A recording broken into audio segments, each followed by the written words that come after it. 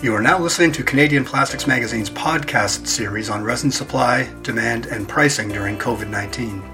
I'm your host, Mark Stephen, the editor of Canadian Plastics Magazine.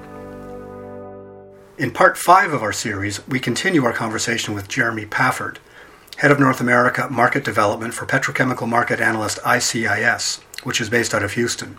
Jeremy has been with ICIS since 2013 and specializes in petrochemical markets in North and South America, and has more than 20 years' experience in the news and publishing industry. In this episode, Jeremy will give an overview of the North American engineering resins market, including pricing trends and new capacity coming online that will determine supply, demand, and pricing for engineering resins during this unprecedented pandemic. The engineering resins marketplaces are very much beholden to some of the economic trends that are going on right now, and obviously with some depressed economic conditions, they are suffering. In particular, when I talk about engineering resins, I think about ABS, polycarbonate or PC. I think about nylon. I think about PMMA or polymethyl methacrylate. And a couple of those there, very broadly, they're very much tied to automotive. They're tied to consumer, what I call consumer discretionary goods, non-durables, things that are not staples, I should say.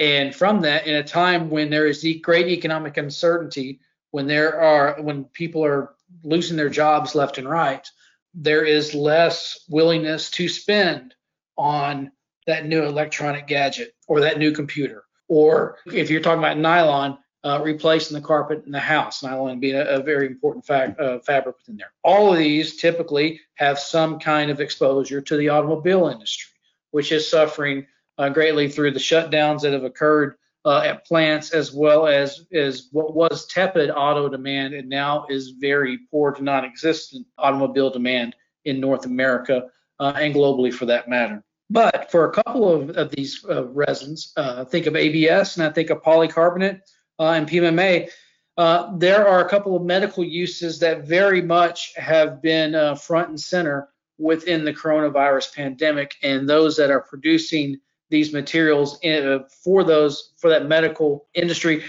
specifically for response to coronavirus, are seeing very heightened to exponential demand. When I think of polycarbonate is something, because of its clear properties and its strength, being used in face shields and face masks. And we're seeing more and more in the medical community making use of these, and the orders for those have come in left and right for that. Also is being used as a barrier, as a clear barrier to separate people in this era of social distancing. That is also something that polymethyl methacrylate, PMMA, is being used for. PMMA, otherwise known as plexiglass.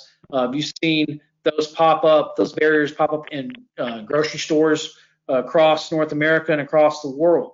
Even seeing PMMA being used as something to be able to reopen casinos up. I've seen they've got designs and they're actually installing at poker tables and slot machines and blackjack tables, PMMA, and I would assume also PC screens, barriers, to be able to separate people and be able to reopen those types of businesses. And we expect that demand to continue to rise, not only as this goes on, but this be something that probably sticks with us as people now realize, even after the coronavirus, that the threat of epidemic or pandemic is quite real. So within that, you're seeing, but those are small pieces of these engineered resins overall demand portfolio. And in fact, for example, ABS, about 2/3 of ABS demand is in the electrics to electronics sectors. And that is not a sector that is faring very well right now. Again, a lot of the things within that are not necessarily things that you actually have to have. This is where the engineering resins very much are disadvantaged compared to the commodity resins like a polyethylene or polypropylene, which very much go into a lot of general purpose packaging and such. They're cheap price and cheap cost of producing them helps make that. The engineered resins very much go into a lot of consumer products that need strength, that aren't simply just disposable. And from that, you are seeing that their overall demand profile for those materials is very tepid to depressed right now. And we've seen pricing fall as a result of that. Now, these are also products that, from a North America perspective, we haven't been seeing a lot of projects. In fact, we haven't seen any projects to expand capacity here. And most of that is because of the knock-on effect of the shale gas wave that has been a boon for polyolefin production, because in particular on polyethylene and polyvinyl chloride, the ethylene that you use to polymerize and make those plastics, that ethylene comes from ethane, a small molecule that is cheaply obtained in North America. And it's small molecule means that when it's cracked to make ethylene, it doesn't have many co-products that are of the larger size. It barely makes any propylene, and it doesn't make any basically of the aromatics such as benzene. And benzene's key to polycarbonate. It's key to the styrene that goes into ABS. It is key to making nylon. It's at the top of the chain for that. Polymethyl methacrylate does not really have that component, but it is far enough down its chemical chain that it's got a lot of rungs above it. So it winds up not being something that we have a lot of cost advantage on here. So where you wind up seeing a lot of the expansions in capacity for these engineered resins tends to be out of Asia, for example, where in China they have built a lot of plants, and in Asia proper they've built a lot of plants for these engineered resins. And in fact, it's that Asia product that winds up getting imported into North America that really kind of sets where the price direction is, because those imports tend to come in, they're produced at a cheaper cost, they come in at a cheaper price, and that will tend to drag down prices with it. So they wind up being in line with what Asia is doing.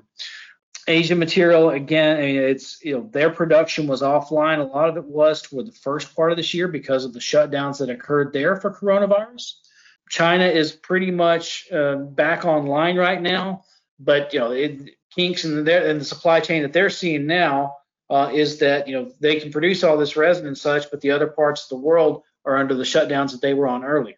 So that's not helping with alleviate any kind of oversupply situation, which we have right now because demand is not really there from the downstream. So there's kind of a misalignment right now in the supply chain, and that won't ever kind of get really kind of ironed out until we get everybody back online and out from under the specter of the coronavirus, and worried that without a cure or without any kind of vaccine, that it's hard for us to truly open up our economies and function as we did as a society beforehand. So to really get the engineered resins markets booming, you're going to need the consumer to come back.